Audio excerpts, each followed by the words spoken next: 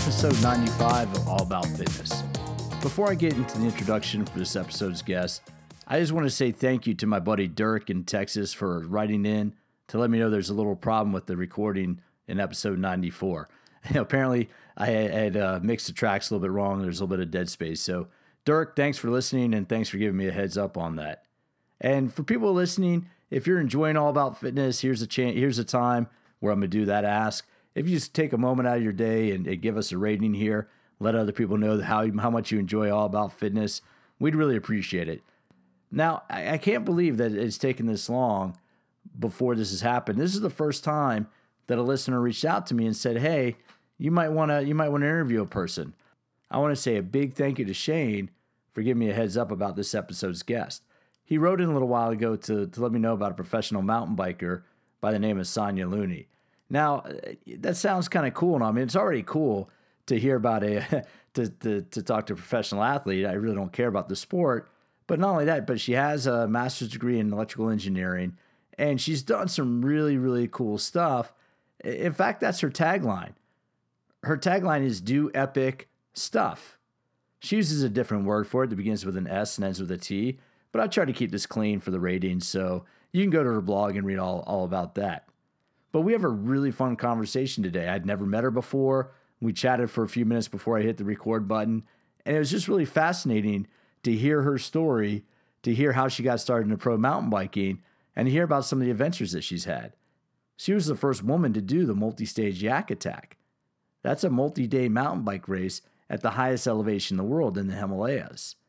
She had a couple of things go wrong with her equipment during the race that she had to work to overcome, and it really put her in a tough spot, but you have to listen to find out what happened. Before we get into the interview, we have a brief word from the sponsor of All About Fitness, TerraCore by Vicor Fitness, and then we'll have a conversation with Sonya Looney, professional mountain biker and doer of epic stuff. What is part bench, part balance trainer, part stability ball, part jump box, and all results? The TerraCore by Vicor Fitness. Specially designed to help enhance balance, strength, agility, and metabolic conditioning, the TerraCore is quickly becoming the go-to piece of workout equipment used by fitness professionals around the world. Whether you're training to earn that 8-figure contract or just trying to get in better shape, the TerraCore will help you achieve results you never thought possible. TerraCore by Vicor Fitness, the shape of things to come. Go to www.vicorefitness.com and use code AAF, that's All About Fitness, AAF, to save 20% on the purchase of a TerraCore.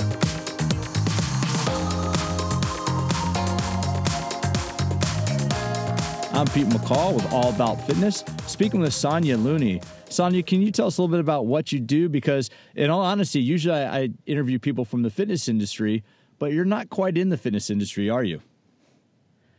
Sort of. So, hi guys, my name's Sonya Looney, and I am an ultra endurance professional mountain biker. And what the heck is that? I get asked that question a lot. Like, am I the person that hurdles myself off cliffs on the Red Bull Rampage? No. So if you think about running, mountain biking is an endurance sport like running, and running has a bunch of different disciplines, a bunch of different distances. So I'm like the ultra marathoners with running, like the 100-mile runners. So for mountain biking, I do 100-mile mountain bike races on single track. So it's like on a hiking trail, basically, is what it looks like. So riding up and down the trail. And I also do multi-day races. So I'll do 7-day races where it's kind of like Tour de France format, where every day there's a set start and finish. And then whoever has the fastest overall time over the allotted number of days of the race wins the race. Is that how the stage races work? Is that you do the accumulated time over the entire event? Yeah, like people will try to go for individual wins, like because every day is its own race. But for the overall to say, like, I won this race, you have to have the overall most consistent performance. So you could actually lose half the stages, like come second or third on half of the stages. But as long as you're consistent across the number of days, which most of my races are 7 days, then that's when you actually win the overall. So it's about really more about consistency instead of about winning every single stage. So basically, you're just a big one type 1 muscle fiber, right? That's the aerobic muscle fiber of just being able to use oxygen efficiently. It's true. And you guys will find this really funny. So this year I decided that I was going to do a little bit of work in the gym with a trainer, which I've never done before. And he was having me do some assessment things. And then later we were doing some jumping and some more fast twitch things. And the trainer actually laughed at me because I couldn't jump very high. I couldn't do a lot of these fast twitch actions at all. And it was actually kind of embarrassing. Well, there's nothing. It's adaptation. And well, let's take a step back. And how'd you get started in mountain biking? Were you an endurance athlete to begin with and just found the mountain bike, or what got you started? It's really funny. Like, a lot of people think I've been riding my whole life, but I actually was a tennis player growing Uh-oh, are you there? position. So I didn't really identify. Sonya, you're cutting out on me just a little bit. Oh no. Can you hear me still? Yeah, I got you. I don't know if it's on my end or your end, but you're saying you started out as a tennis player? I did. And I didn't really identify myself as solely growing up. I played the flute my whole life and I was academic in school. But I actually started going to the gym and running my senior year of high school. And I was always an insecure kid that everybody picked on. But when I started doing something different, when I started going to the gym, when I started running and really focusing on my fitness, I found that I had a newfound confidence and people started treating me different. And what I believed out of myself changed as well. So I started running and I ran a marathon when I was 18, but I knew nothing about endurance training. So I ended up injuring myself and getting a stress fracture, which is pretty common. And I started going to spin class at the gym. And it was from spin class at the gym that I got into mountain biking because some people at my work invited me to go mountain biking. And 2 weeks later, I did my first race. And who knew that just by going to spin class that I would turn into, like, I've won the world championship in 2015. I've traveled the world, and it all started in the gym at spin class. Where'd you grow up? Where was it? Which gym was it? It was Define Fitness in Albuquerque, New Mexico. Actually, I should probably tell them because they don't know that. That'd actually be something to kind of bring it back to. But did you grow up in Albuquerque? Yeah, I did. I lived there until I was 22, and then I moved to Boulder, Colorado to go to grad school. And I just wanted to move to Boulder because I just knew that that's where I needed to be if I wanted to grow as an athlete. And it's so important to surround yourself with people with similar goals and people who empower you so that you can move in the direction that you want to go. Well, so many people, I think, that live in New Mexico, or I think people have this image in New Mexico as everybody being an outdoors person. Did you grow up doing a lot of outdoor stuff, camping, hiking, or is that something you got into later on? I did. My dad's very outdoorsy, so we would go camping and hiking, but I actually quit hiking cold turkey when I was in the 6th grade because my dad's idea of hiking was going straight up the side of a mountain with no trail, and he wouldn't really slow down for me and my brother. So it was always like a death march going hiking with my dad. So I actually didn't hike for probably until I was a senior in high school. I quit hiking because it was always this terrible death march. So then when you got into mountain biking, did you have that, at least you're familiar with being out in that terrain? Was it an easy transition for you? It was, it's interesting because I talk to a lot of people who are afraid to start mountain biking, and rightfully, people are afraid they're going to fall down and get hurt, and it's intimidating to fall down, but it doesn't really hurt that bad. You do fall down on the bike, but I remember when I started, I wasn't really worried about falling down. I wasn't really worried about anything because getting from indoors to outdoors, playing outside, and that it's so rewarding as you're learning it, because when we're adults, we hardly ever have that feeling of, oh my gosh, I did it. I did that, because we don't challenge ourselves in that way a lot. So mountain biking was like one time this year, someone said to me on the trail, good cardio. And it never occurred to me once until that guy said it in the 14 years I've been mountain biking, that mountain biking is cardio. Because it's just so. It seems natural to you? Very, very easy? Does it come easily? Yeah, it does. And, I really do think that just being outside in the forest and connecting with nature is so important. And it really does make it seem it's just not as hard mentally as it would be if you were inside. And I live in Canada now, and in the winter we have to ride inside. So it's a really different animal whenever you're training indoors versus when you're training outdoors. Yeah, the reflexes, everything else would be much different. Do you do anything specific for well, where in Canada are you? I'd be interested to find out which trainer did you just work with, or where did you just work with a trainer? So yeah, I live in Kelowna, British Columbia, which is about 3.5 hours east of Vancouver. Okay. It's the fastest growing city in Canada right now. But the trainer was at Aspire Health Center, or no, Aspire Fitness, I think is the name of the gym. And the guy was like a former hockey player named Andrew. So it was really interesting. And I never really learned how to ice skate because I grew up in the desert and everybody in Canada skates. So there was this drill that he was having me do where you like put these things on your feet and you kind of like skate side to side to have that lateral movement. And when he asked me like, oh, just go like you're ice skating and you're stopping. And I said, I don't know how to stop ice skating. That's interesting that you would have that because and that's a whole different culture. How's it been assimilating into Canada? Have they been wanting to build a wall on their southern border? No. It's been really interesting because like politically, Canada is a very different climate and just it's more of a socialist country compared to the United States. And I've been reading this really interesting book by Dan Buettner called The Blue Zones of Happiness. And one of the things around the world that attributes to people's happiness is feeling comfortable in their political system. And a lot of that has to do with things like healthcare and safety and things like that. So I really enjoy living in Canada because I do really like the healthcare system. It's interesting to see the Canadians because I've come from the US where I had to claw my way into health insurance and where it was really expensive to take care of myself. And now you pay for it in other ways. Like gas is 2 to 3 times the price in Canada as it is in the United States. And there's a luxury tax on everything. But I love, like, it feels so good to be able to just go to the doctor whenever something's wrong and not have to worry. Or like I had foot surgery last year. For it in a different way, like I said, but it's just a really nice feeling to have that. Well, and so in doing that, did you move to Canada specifically for training? What was what? Yeah, am I cutting out on you a little bit now? Are you there, Sonya? That is the problem with trying to speak with somebody up in the remote wilds of Canada. Skype dropped on us, but we were able to reconnect, and we pick up the conversation starting right here. So, Sonya, you're world champion. What's that mean? What did you do a series of events? How was that decided? So there are events for different disciplines. So there's like short course, long course, and the world championship that I won was 24-hour racing. So that means that you race your mountain bike for 24 hours straight. And the course for this, it's one loop. So you ride the same loop over and over like a hamster. And you have a pit zone that you stop to, kind of like Formula One, or like where you stop and then they can refuel you, or if you need something done to your bike, they can help you. But it's whoever rides the most laps in 24 hours wins. So anybody can pretty much sign up. Any pro can sign up for that. And every year it's in a different country. And the year that I won it, it was actually in California. Where was the course? It was in Weaverville, which I had no idea where that was, but it's in Northern California.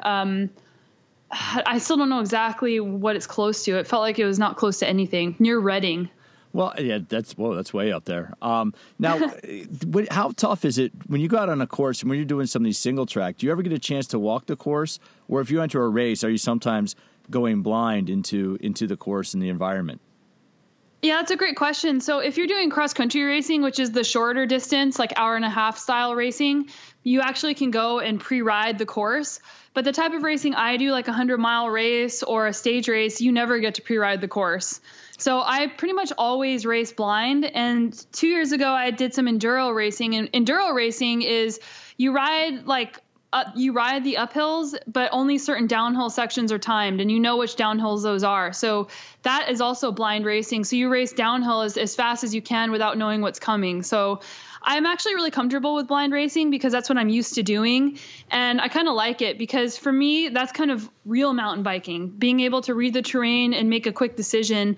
Whenever you spend time practicing something over and over, you're not necessarily able to read the terrain very well. So some people are very good whenever they can pre-ride a course, and other people, and that same person could be really terrible if they didn't get to pre-ride the course. No, I think that's fascinating because I do get stuck, and I don't compete in mountain biking, but I do get stuck in kind of sometimes going the same trail systems over and over again, partly out of time because I only have a limited amount of time for riding. I don't want to have to drive 2 hours to get to a trail system. so it's just easy to hit what's close. So I couldn't imagine how difficult it would be to go out on a 100-mile ride, not really knowing what to expect. What in one of those 100-mile events or one of the ultra endurance events, Sonya, what's been kind of the most challenging? What's been the biggest obstacle you've had to overcome? It's the mental obstacle for sure. Like the longer the race gets, the more mental it gets. And even if you're winning a race, even if it's a short distance race, sometimes you just want to quit because it's so hard. It's so painful, so physically demanding. And there's also the pressure of if you're winning the race, you have everything to lose. So there's the adage of like racing to win versus racing not to lose. So there's just like a lot going on there mentally. And a 100-mile mountain bike race takes 7 to 8 hours. So that's a really long time to be vulnerable, or like say you were winning and then you got passed. Well, now you have to deal with that mentally. And like, there's just a lot going on in your mind. So being able to break the race down into shorter chunks in your mind, and then also just playing the long game instead of the short game, which is something that can be applied to business, relationships, to everywhere. Like looking at the big picture is the way to get through that, but it's not always easy. No, not at all. And are you familiar with Dr. Tim Noakes at all out of South Africa? No. Okay, so he's an exercise physiologist and a medical doctor as well. But I had him on the podcast not long ago, and he's not the only one. There are other people that are doing this, but he studies fatigue as an emotion. His claim is that fatigue is an emotional state. Would you kind of agree with that, just from an athlete's perspective, that fatigue is somewhat emotional, and then if you learn how to be comfortable with it, that can help you? Does that help you with your performance? I would say yes. Like I haven't actually ever thought of fatigue as an emotion, and I'll have to go back and listen to that episode that you recorded. But yeah, like making decisions while you're tired can be really hard. It's like making decisions while you're hungry. And yeah, it's just really hard because the world seems harder whenever you're tired. So yeah, actually, that's a really good point. I do think that racing and being in those situations, like at hour 20 of a 24-hour race, you're really not in your right mind, and being able to function in that type of mindset would be a helpful skill to have. Well, are you ever able to meditate during that? Because I know a strength coach who works with MMA fighters, and he tries to push them to an extremely high intensity, and he tries to get them, when they're working at a really hard intensity, Sonya, he tries to have them kind of meditate to get to a meditative state there so they relax into the discomfort that intensity causes. Does that make sense? Are you able to be like comfortable with the discomfort and kind of get into the groove where just you don't even notice it? Yeah, for sure. It's not like traditional meditation, like it's not like transcendent meditation, but basically like you try and separate the emotion from what's happening. So if it hurts really bad or it's not going well, you just try and accept it instead of tie a story to it. And for me, a place that I've really used this idea is when I start getting close to the end of a race. Like it doesn't matter how long the race is, if it's 5 hours, if it's 8 hours, if it's 2 hours. When I have like 30% left to go, my mind wants to be done, and I just want to be done, and I start losing the joy of the experience. So I try really hard to not do future thinking about the finish line, thinking about how nice it'll be to be done, and I try to separate that thought and that emotion to just being here and now and focusing on, okay, what is my body doing in this moment? What are my surroundings looking like? What does it smell like? How does the air feel on my skin? And that could be a type of meditation. No, that's exactly it. You're getting caught up in the here and now. Are you familiar with flow states? Have you read any of the work on flow? Yeah, My High Chicks in My High, and spelling that guy's name is a total nightmare. But yeah. Yeah, I love that stuff. No, I interviewed Mishka on a previous podcast about flow states, and I also spoke with Jamie Wheel, the executive director of the Flow Genome Project. And so now, their work on flow is fascinating because they look at how do you get in that state in order to achieve your highest level of performance. Do you know, when you're out there racing, Sonya, do you notice whether or not you're in the flow state? And is there a way that you can kind of trigger that in yourself? I definitely can tell. And even on rides, I can tell when I'm in a flow state. And yeah, one of my, I was in New Mexico for the holidays, and I rode the same trail 2 days in a row. And the first day I was walking everything. The second day I rode everything, and it seemed like there was nothing that could stop me from riding something. It was crazy. And I was in a flow state just on a bike ride. But I actually don't know how to trigger myself into being in that state. Like, I think that being rested and being happy is a good starting point to be in that state, but that doesn't guarantee that you're going to get there. So I'd love, if you have any advice on how to get there, I'd love to hear it. Well, I can give you I think their recent book, Stealing Fire, Jamie Wheel and Stephen Kotler wrote Stealing Fire, and they look at flow states and what they call the altered states economy. And whether you're competing in a mountain bike race or you're at work, if you can kind of put yourself in that state.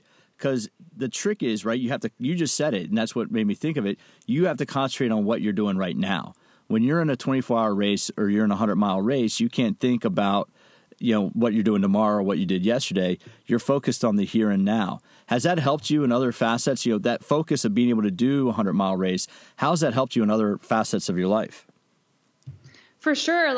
I'd say that the commitment to finishing is really helpful. And that actually started before bike racing. That started with my master's degree.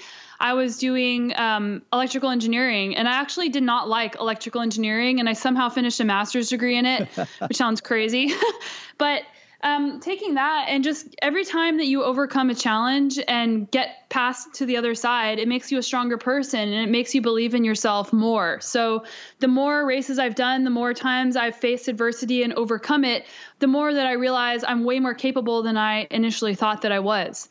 So I love taking on these challenges because it really does make me better everywhere else in my life. And what prompted you to study electrical engineering? I was going to ask you about that, because I think that's a unique background. And, why'd you go get an MSEE if you're not really a huge fan of it? Well, it started, of course, in high school, and I still am trying to figure out what I think about higher education. And I do love higher education. I love school. I love learning, but it's really hard to pick what you're going to do as a career when you're 18 years old. So all my family are engineers, and they all told me, oh, you got to do this. And I loved math and I loved science in school. So I decided that I was going to get a degree in math or in biology. And my dad said to me, well, unless you want to get a master's degree, it's going to be really hard for you to get a job. So at that time, when I was 18, my values and everything about me was completely different than it was when I was 4 or 5 years older. So I thought, well, I just want to go to school for 4 years, get a job that pays decent, and go buy a house, follow the dream. But I went to school, and then I changed who I was changed. And I had just found bike racing when I was 20. So that changed who I was. So I ended up not wanting to do that anymore. But when I finished school, I wasn't ready to move in that direction and go get a job, a regular job. So I thought, well, if I go to grad school, they'll buy me some time. And I had I had a fellowship and a PhD program because I had really good grades. So I just thought, well, I'll just figure it out as I go. And I loved it's back to the beginning. I loved the challenge. I loved learning. I loved proving to myself that I could do something that was really hard.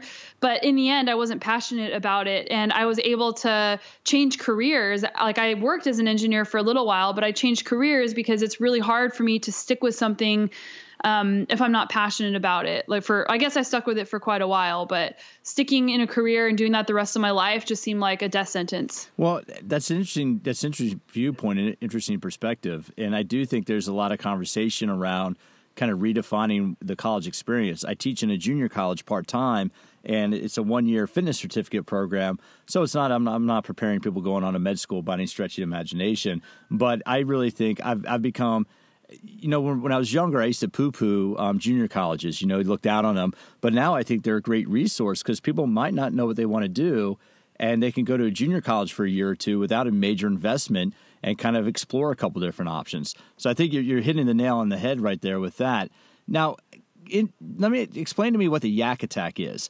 What is the yak attack? I want to shift gears because I saw your TEDx video, and I'll have it linked below in the show notes because that was a very compelling story. And Sonya, I think you did a brilliant job of telling your story. But what is the yak attack? Yeah, so the yak attack, first of all, was something that really defined me in my career. But what it is a 10-day, multi-day mountain bike stage race in Nepal. And you cross the Annapurna circuit in the Himalaya, which means that you have to take your bike over Throngla Pass, which is almost 18,000 feet of elevation. And I had never really I had hardly done any stage racing at this point. This was, I think the first year I did it was 2011. And I had never really traveled somewhere really foreign before. But a friend of mine was going to this race and told me about it, and no woman had ever finished this race before. So I thought, wow, like this sounds pretty cool. I'm going to take this on. But I was terrified. Like I had to fly to Asia on my own. And in this race, it's very unsupported. So what that means is if something bad happens to you on this route, because at the time there was no road back there, you're like way back in the Himalaya.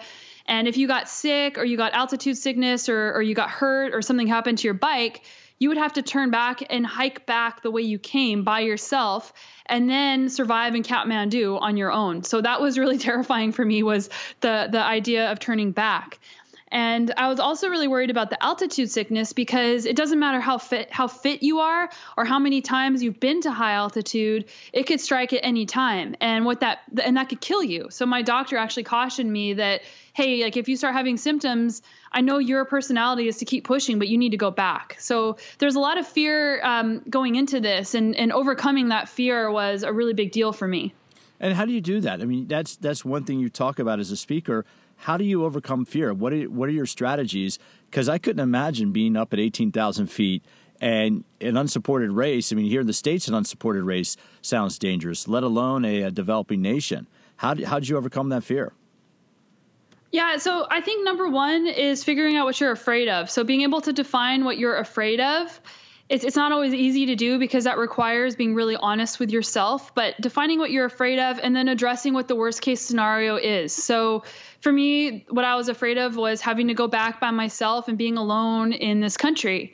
But you can prepare yourself for that. You can figure out contingency plans. You know that you're able to control a lot of different things. So like when you get back, you can say, okay, I know I'm going to go stay here. I know the hospital's here. I know I can book my plane ticket to go home at any time unless there's a strike. So basically focusing on what you can control is the best way to control your anxiety. It's the best way to get ahead of it, because we feel out of control and anxious when we're afraid. So if you can bring it back and focus on the things that you can control, then that really helps. Does that work for you in your schedule with other stuff that you do? I mean, if you look at your schedule, whether it's work or whether it's preparing for a race, can it sometimes feel overwhelming? And when that happens, how do you apply the same strategy then of just focusing on one thing at a time? Yeah, absolutely. Like I'm kind of a peculiar professional athlete, because my training is not my number one priority. And it, like most professional athletes, it is, but I have a lot of different things that I do. And my goal isn't to just go fast on a bike. My goal is to help make people's lives better. And I do that with writing and a podcast and a product line and speaking and a bunch of different things. So I take on a lot in my daily life. And sometimes it does feel completely overwhelming and that I'm out of control. So what I do in those situations is go to what I can control. And I do that by creating a schedule, creating time in my calendar where it's like I have all the things that I need to get done. I see them in my calendar, so I feel comfortable knowing that I'm going to be able to get it done. And also being able to rest and take breaks and scheduling that in. And that's been the hardest part for me is you can be as rigid and scheduled and have everything planned out. But if you're feeling overwhelmed and that's still not working, it just means that you need to rest. And there's this great book, and you should actually talk to these authors. The book, maybe you have, but the book is called Peak Performance by Brad Stulberg and Steve Magnus. And the whole premise of the book is how to have the courage to rest. And they talk to a bunch of different people, from like artists to entrepreneurs to athletes to everybody. And the key to being the most productive and feeling the most in control and killing the overwhelmed feeling is taking the time to rest. And it's hard to do that because we feel like we can't, we feel like we're going to miss out. We're not going to be as productive, but the studies show that you're actually more productive when you take the time to rest. Well, and that's an interesting thing, Sonya, and I'll definitely look up that book, because one of the sub-themes of this podcast is recovery, rest and recovery, the role that plays in fitness, because exercise, out on the bike is stress applied to the body, and the rest period after that is when your body actually becomes stronger. How has that changed your approach to training? I mean, because I can imagine that when you first get into being a professional mountain biker, and you sound like you're a little bit of a high achiever, that you probably want to be able to kind of train quite a bit. But and it might seem counterintuitive to train less to get better, to get more fit. How does that work for you in terms of your training, the approach of resting more? Yeah, I'm really glad that you brought this up because I was chronically overtrained when I first became a pro mountain biker. I was always training and thinking that I needed to just ride my bike more so I could get faster. And overtraining sucks. Like, you feel terrible in your races. You don't feel good in your life. So I've been doing this long enough where I can tell when I'm starting to get overtrained. So, and this is the thing that most people don't realize, is that it's not just about how many hours that I exercise and I can recover from that. It's about energy management. It's about what are the other things that you're doing in your life that are causing you to be fatigued. It's not just about the exercise. So whenever I'm traveling a lot, or I have people visiting, or I have a lot of inputs other than my training, I will automatically reduce my training load because I know that I'm going to be tired on my bike and it's going to lead to overtraining. So yeah, resting, I actually train probably less hours than most people think. Like, I'd say an average of 12 hours a week. And there are the 20-hour weeks, there are the 7-hour weeks, but most people think, oh, she races her bike for 8 hours at a time, she must be riding a ton. And like a lot of my competitors, and they do train 20 hours a week, but I actually find that I'm faster when I train less. Well, it's interesting because the Soviets were the original pioneers of sports psychology, and their approach, Sonya, was going into a meet, going into a competition. They wanted the athletes to be rested and relaxed, because as soon as that race starts, what happens to your body as soon as the gun goes off or the flag goes down? Yeah, you're in a total state of adrenaline. Yeah, that's exactly it. So if you go into an event overtrained and slightly fatigued, you don't have that spare capacity. Whereas if you go into an event, what the Russians found, or the Soviets, if you go into an event a little bit well rested and relaxed, as soon as the event starts, that the adrenaline, the epinephrine pick up, and you rely on your training. So it's interesting to hear from your perspective, because usually I talk about it from more of an academic perspective. Do you have a favorite go-to recovery strategy? Because I imagine you get pretty beat up doing a 24-hour or 100-mile race. Yeah, I think that spending time with friends helps me recharge, and having community around you is extremely important for not only your happiness, but also for longevity. So connecting with friends. And something for me that is really huge for my recovery time is playing music. So like, I played flute growing up, but now I like dabble in piano and I play guitar and I love to sing. So for me, doing that, it's awesome because it puts you in a state of presence once again. Like on the mountain bike, when you're riding technical trails with rocks, you can only think about what's happening in that moment. And whenever you play music, if you're playing music that's challenging, it's the same thing. It's like your entire brain has to focus on something completely different from what you're used to. So it helps you not think about all those other things that are stress. And it's also not physical, so your body can rest. That's an interesting thing. I think, because my understanding, there are athletes who are musicians. What's your go-to when you're out on a course and you're doing a long ride? My go-to is there's an Ozzy Osbourne song I'll sing to myself, or there's a Led Zeppelin song that I sing to myself, depending on where I'm riding. What's your go-to music that you play in your head when you're on a course? I actually don't have a go-to song. Sometimes I actually make up songs and I sing them out loud, and or songs, I just think of a song that I like that day and I sing it out loud. And I've actually been people actually have heard me singing on the race course. And it's a funny tool because I don't do it on purpose, but it actually demoralizes your competition because they hear you singing while they're suffering. I wouldn't even think about that. For me, it's just more of like, the landscape. There's a place I ride here in San Diego that they call it the tunnels. It has these like 12 and 14 foot trees, and you're riding. It's like being on the forest moon of Endor. It's like a single track through trees, and there's always a Led Zeppelin song. I think it's Gallows Pole. I'll start singing to myself while I ride that, and then when I'm going downhill, it's more like I'll do more Ozzy Osbourne. Was it Speak of the Devil or Iron Man? Iron Man's the one that pops in my head when I'm flying downhill, So I figured I had to ask that question to see if make sure I'm not the only one doing that as I'm riding. Now, the hilarious thing is some of my races, some of the stage races, you have to have a teammate. So you have to have, it can be a male or a female that you ride the whole race with, and you support one another. So I have a really fun teammate that I've ridden with a lot named Gordon Wadsworth, and he and I will actually sing together while we're racing. That's kind of fun. And I do think that would definitely send the competition off kilter. So besides doing the Himalayas, you've done what other extreme events have you done? Yeah, so I've raced in Sri Lanka. I've done the first and only mountain bike race in Haiti, and that was the race I was afraid to go to as well because it was, or it still is, a really dangerous place to go. Well, I won't say what the president of the United States just called Haiti, but that's topical. Right? I try not to date this, but anyway, sorry about that. We won't quote him, but I've been having to explain to my daughter why there's a potty word on CNN. But yeah, so you raced in Haiti. How was that? How gnarly was being in Haiti? It was really interesting. It was the only place, because I've been to lots of third world countries, like I've raced in the Sahara Desert in Morocco.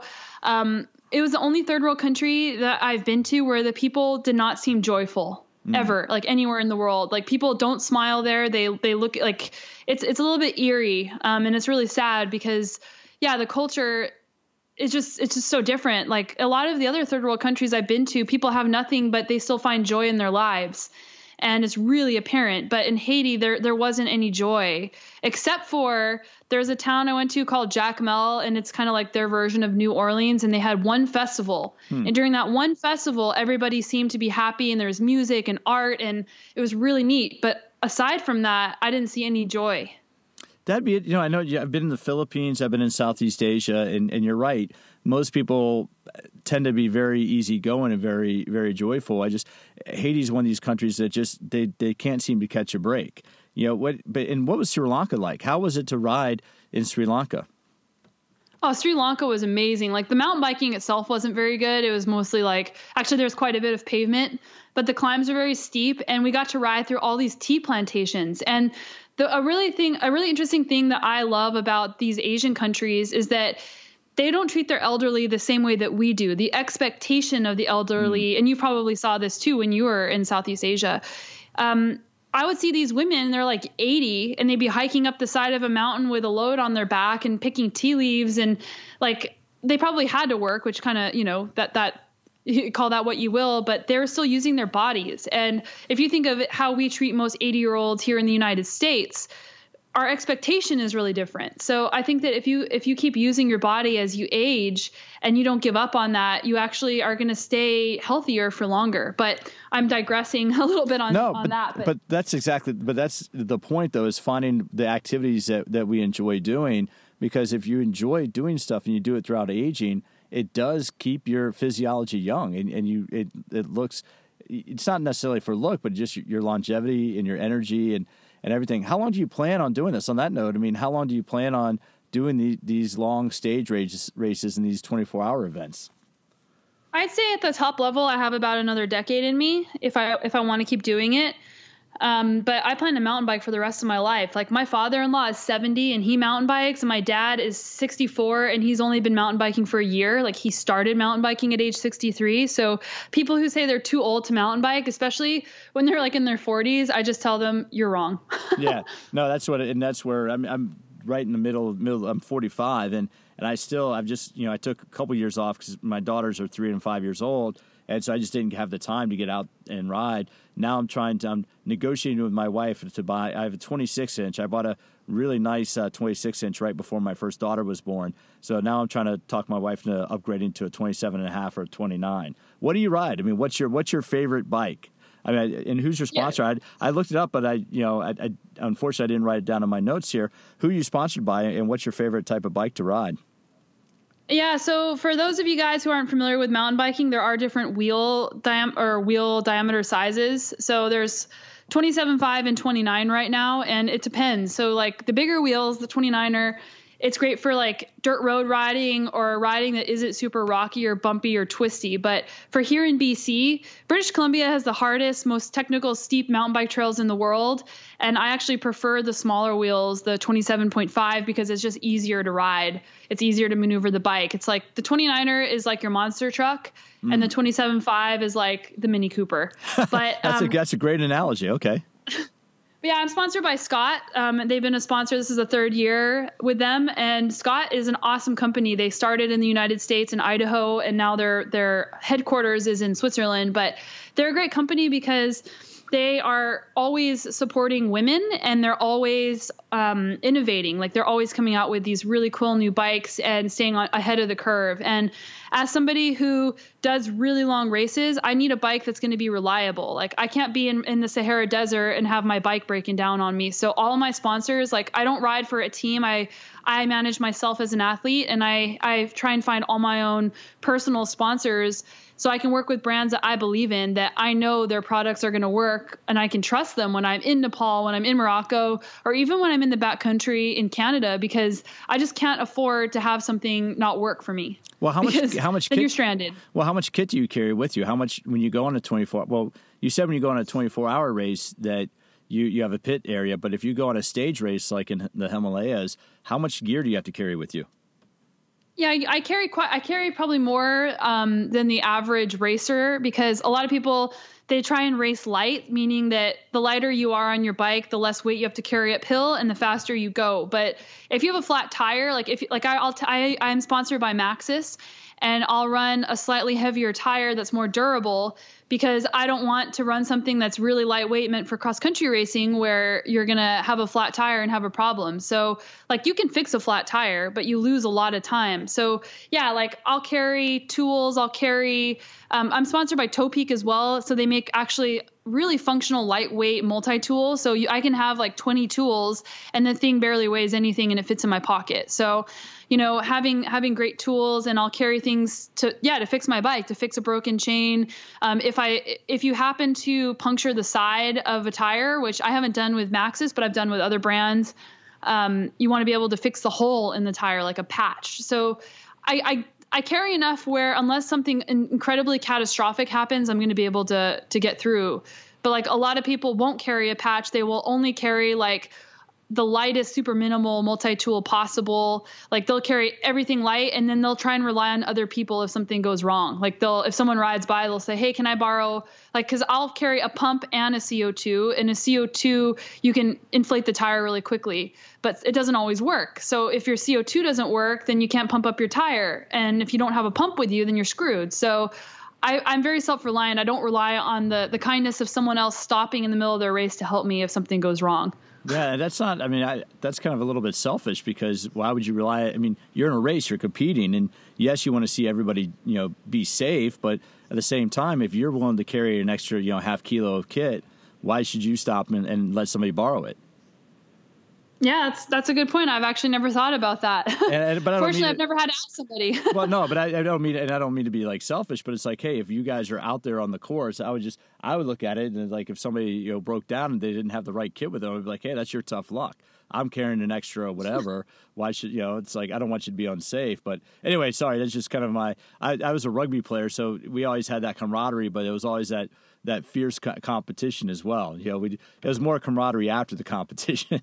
When you're on the field, it was definitely going at it. So let's come back to, because I want to come back to the TEDx talk as we get ready to wrap up here, Sonya. One of the things I really liked about that is you went into a specific experience when you're in the Himalayas, in the yak attack. What happened when your brakes went out, and how did that really change your attitude and change your approach to things?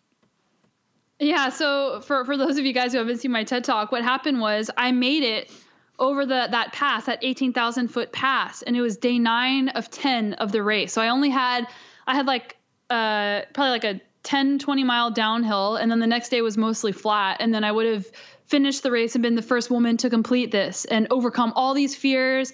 Emotions were running high. And I go to ride down the backside, and neither one of my brakes work. And on mountain bikes, we have hydraulic brakes, which means that there is oil in the brake. And there is oil coming out of my brakes. And, products aren't tested at 18,000 feet. So this brand at the time, I'm riding a different brake brand now, but the brand I was riding at the time, it was like a prototype, and it just went wrong. So I had to walk for 7 hours to get to the finish line that day, and there's no bike shops. You're in the middle of nowhere. So I thought that the race was over for me. So I had come that far. I had overcome the hardest part of the race only to fail because of something that was out of my control. So I was devastated, and I don't know why, but like in my TED Talk, I had a camera with me, and I was like so mad. I was like crying and just losing it. And I took my camera out and I filmed it. And it still seems really bizarre that I did that, but I remember someone saying to me, you need to film this experience even when it's not going well. So it was a moment where I had to say, okay, well, is this trip a total failure, or is this a success? Like, how am I going to define success? Is it finishing the race? Well, yeah, that would be fantastic to be finishing this race and being the first woman and achieving that goal. But I had to look backwards and look at all the things that I had overcome along the way and look at all the things that were going to make me better in my life moving forward, and being able to overcome all those fears and know that I can take my bike over 18,000 feet and go to another country and do something attempt something no one had ever done before. That's what really mattered to me. And still, like, I did finish the race because one of my friends actually had all the bad things happen to him that I was afraid of. So he did get sick. He didn't finish the race, blah, blah, blah. Not blah, blah, blah for him, but I was able to finish the race. But really, like, I finished that race twice now, and that isn't what I think about. When I think about the yak attack, I don't think, oh, well, I won the race twice.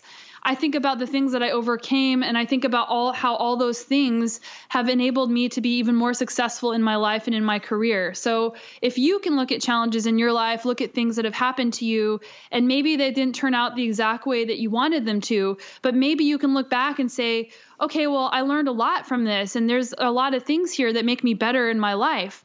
That's what really matters. It's not the end goal. And I think that's really important. That's what I really got out of that talk, Sonya, was your idea of redefining success. Because I think a lot of us will have these high expectations for ourselves, and maybe we beat ourselves up because we don't achieve them. And it's important to take a step back and look at what you have achieved. Do you do that now in your races? Do you sit back and reflect? When you complete a race, how do you reflect on the race and evaluate your performance? Yeah, well, number one, is it a race that I'm proud of? Did I perform? Did I do my best? Did I give it my all?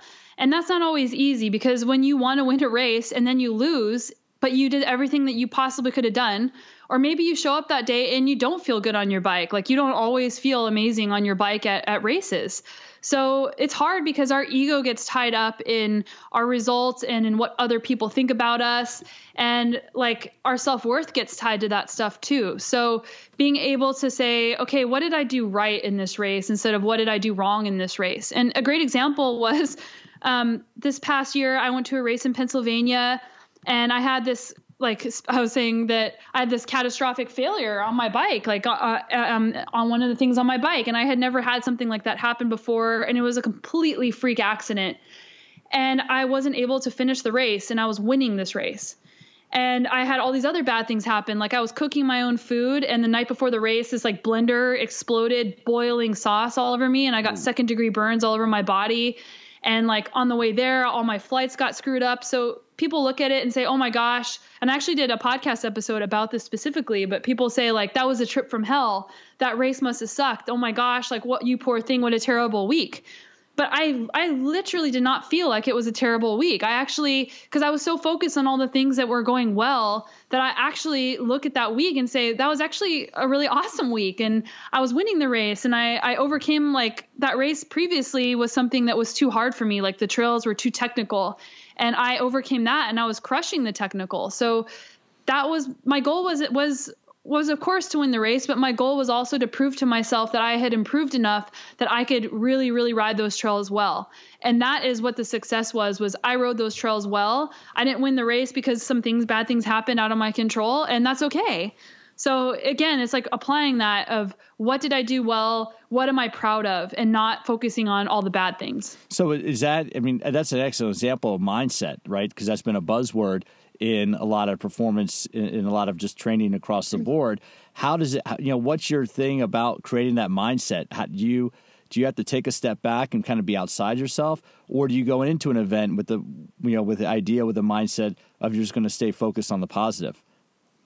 I try and approach my entire life that way. And people say to me, like, there's no way that you're always positive and happy all the time. And they're right. I'm not positive and happy all the time, but it's what you do in those moments. Like, when you do feel bad, and it's important to recognize those feelings of being sad and disappointed and frustrated, because hiding from those feelings isn't healthy. But it's what you do after you've acknowledged those feelings that matters, like what the next step that you take.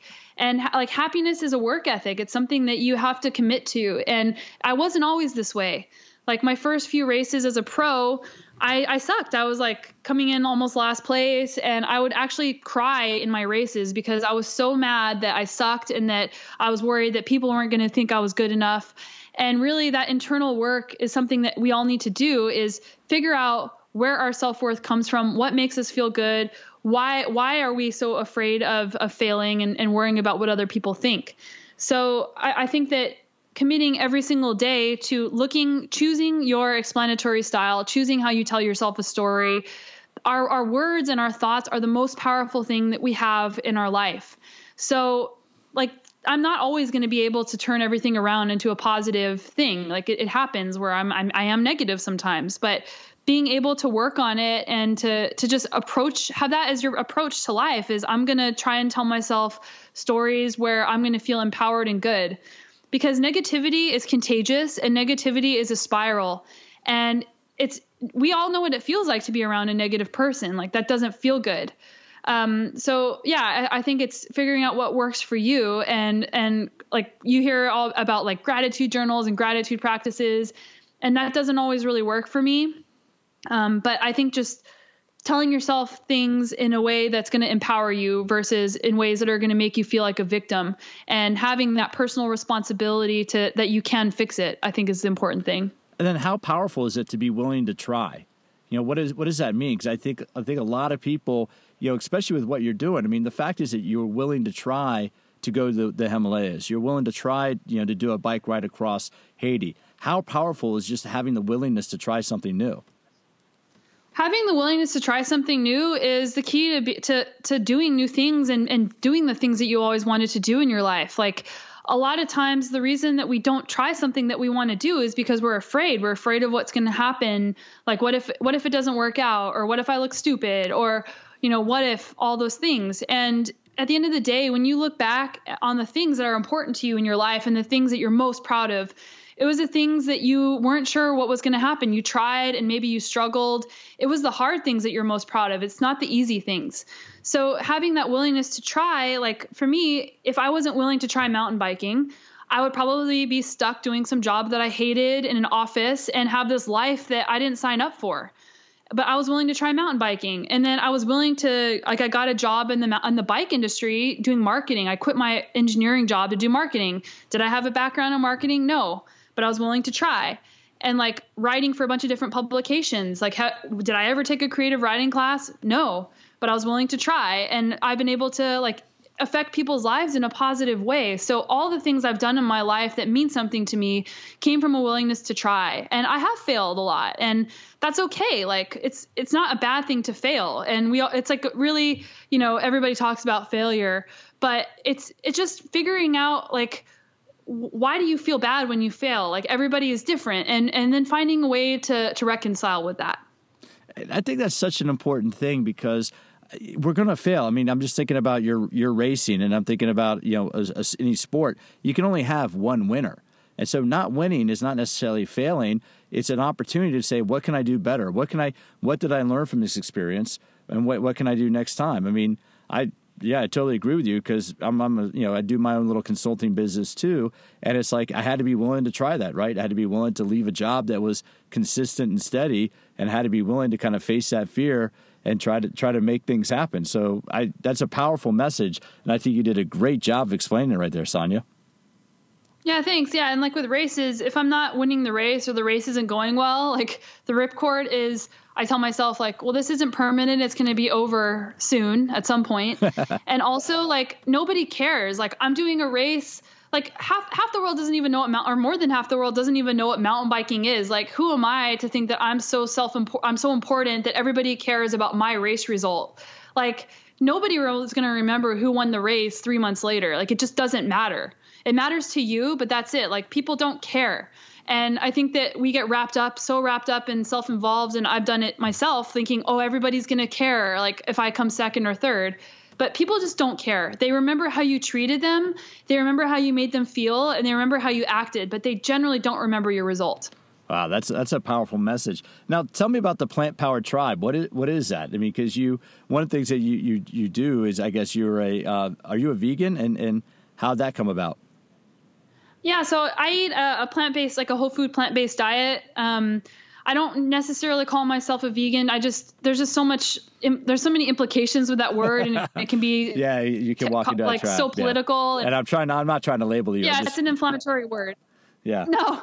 Yeah. So I changed my diet about 5 years ago because my now husband, he told me about this documentary called Forks Over Knives. And now there's like a billion documentaries that are awesome about plant-based lifestyle. But I was always afraid of getting cancer and heart disease. And those were things that were just really a big deal for me because I love living so much and I want to live as long as I possibly can.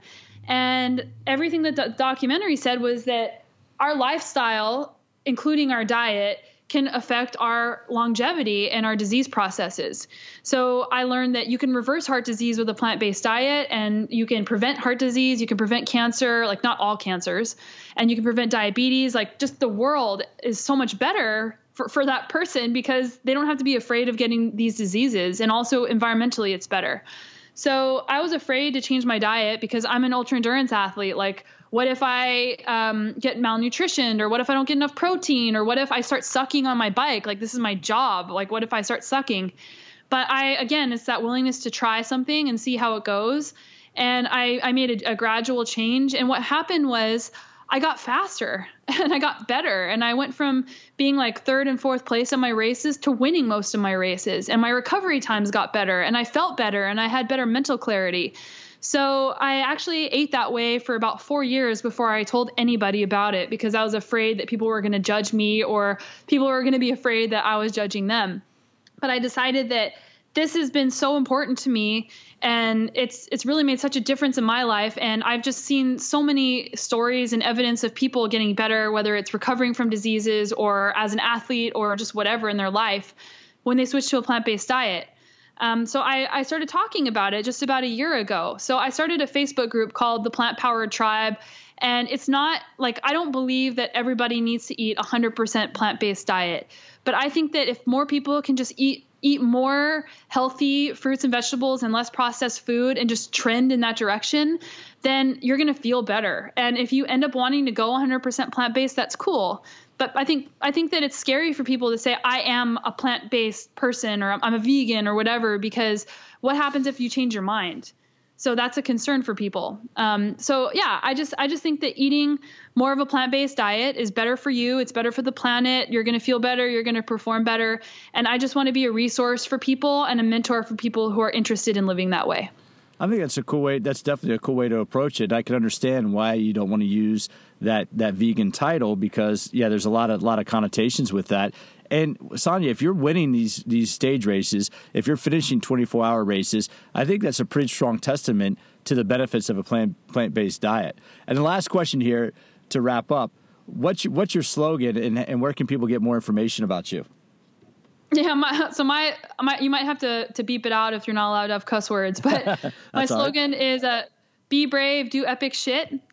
And I think that everything we talked about in this podcast supports that slogan. And yeah, find me online, guys. SonyaLooney.com will send you everywhere. I love Instagram and social media. Listen to my podcast, The Sonya Looney Show. I think you guys will really enjoy that. It's about mindset, plant-based nutrition, and inspiring stories. And yeah, just online is the best place. Just Google me. I'm everywhere. And I would love to meet you and connect with you. Okay. And where's been your favorite, like where was the absolute favorite or best experience you had racing? Something that just you won't ever be able to kind of recreate again? That's a hard question. Okay, I have 3 answers and I'll make it quick. Yeah. Nepal for the most interesting, culturally eye-opening experience. Colombia for the most like, oh my gosh, I'm a real athlete. Cause like ESPN was there filming our race and just, there was so many different people watching and cheering. And it was just incredible to have that kind of support from a country. And the best trails is definitely in British Columbia. The best quality of course is in British Columbia. That's a great way to wrap up. Well, Sonya, thank you very much for your time. I really appreciate it. Thanks so much for having me, and thanks everyone for listening to this episode. And all her contact information, everything she talked about, will be down below in the show notes.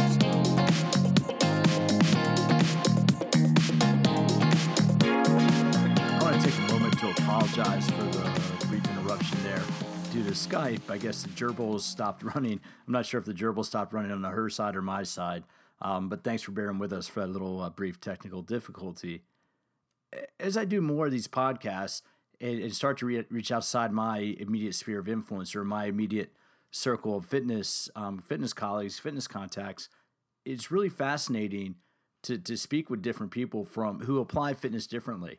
And to talk to Sonya, to hear her story, and to hear how she does it, what she does, is pretty fascinating. I think it's really interesting that she challenged herself by doing a multi-day stage race across the Himalayas. And I don't know about you, but if you've ever done any kind of mountain biking or anything like that, and all of a sudden you might have, just thinking about that brake failure is extremely nerve-wracking. My mountain bike rides are absolutely nothing compared to hers. I piddle around Southern California a little bit. I couldn't even imagine what it would be like to be up at that elevation and all of a sudden realize that your brakes are failing. So to be able to do that is extremely impressive. And you can hear, she's a very, we're going to see a lot of stuff from her, not just in the mountain biking world, but I do really believe that we'll see a lot more from her in other aspects of life. So it's really fun to bring her, to have her on and to hear her story. Now, I want to talk a little bit about training and what it takes to train for endurance events.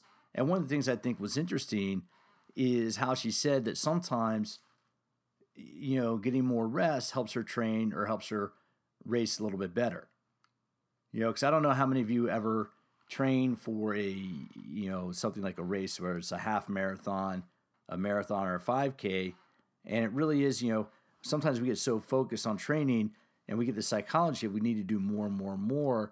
But in reality, and I say this all the time, so I apologize if it's a little repetitive. Well, not really, because it's an important message.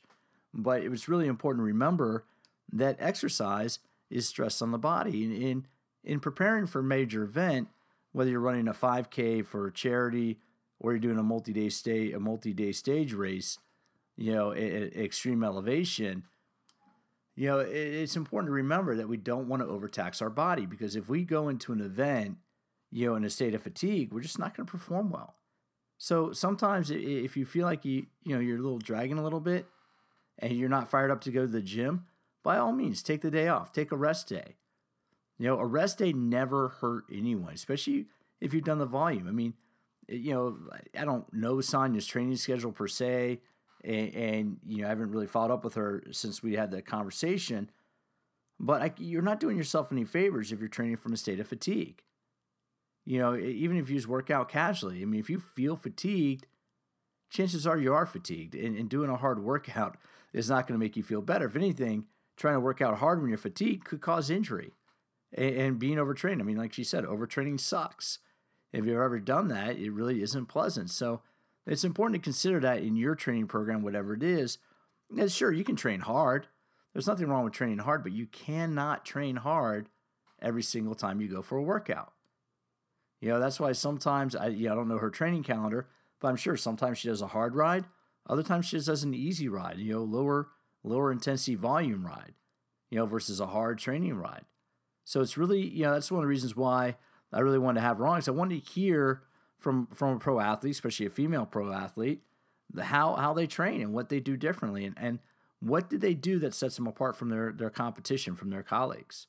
Because we're all looking for ways that we can get better, right? And think about it from a work standpoint. If you're at work all the time, if you're staying late, if you're taking work home, if you answer emails, 21 hours a day, you get burnt out. You get overtrained from work. And you need a couple of days off. You need to use vacation. I think it's, to kind of, this is a sidetrack, but not really. Because when you look at the amount of vacation that Americans use from their work, we underutilize our vacation. And it's important to take that time to recharge, to refresh, reconnect with the family, even reconnect with your friends. We can't go at a high intensity all the time. So when we look at training for something like an extreme race event, it's a matter of being smart. It's not how hard you train. And I'll say that again. It's not how hard you train. It's how smart you train. It's listening to your body. It's pushing hard when you can push hard and you feel like it. And it's taking time off to rest when your body gives you that message that it needs to do that. So hopefully you're getting that information out of this podcast. Hopefully this was insightful to hear how somebody, trains for one of the most grueling competitions. I mean, doing a stage race or a 24-hour mountain bike race, I mean, that's tough. That is not easy. Even a 90-minute race, ain't a piece of cake.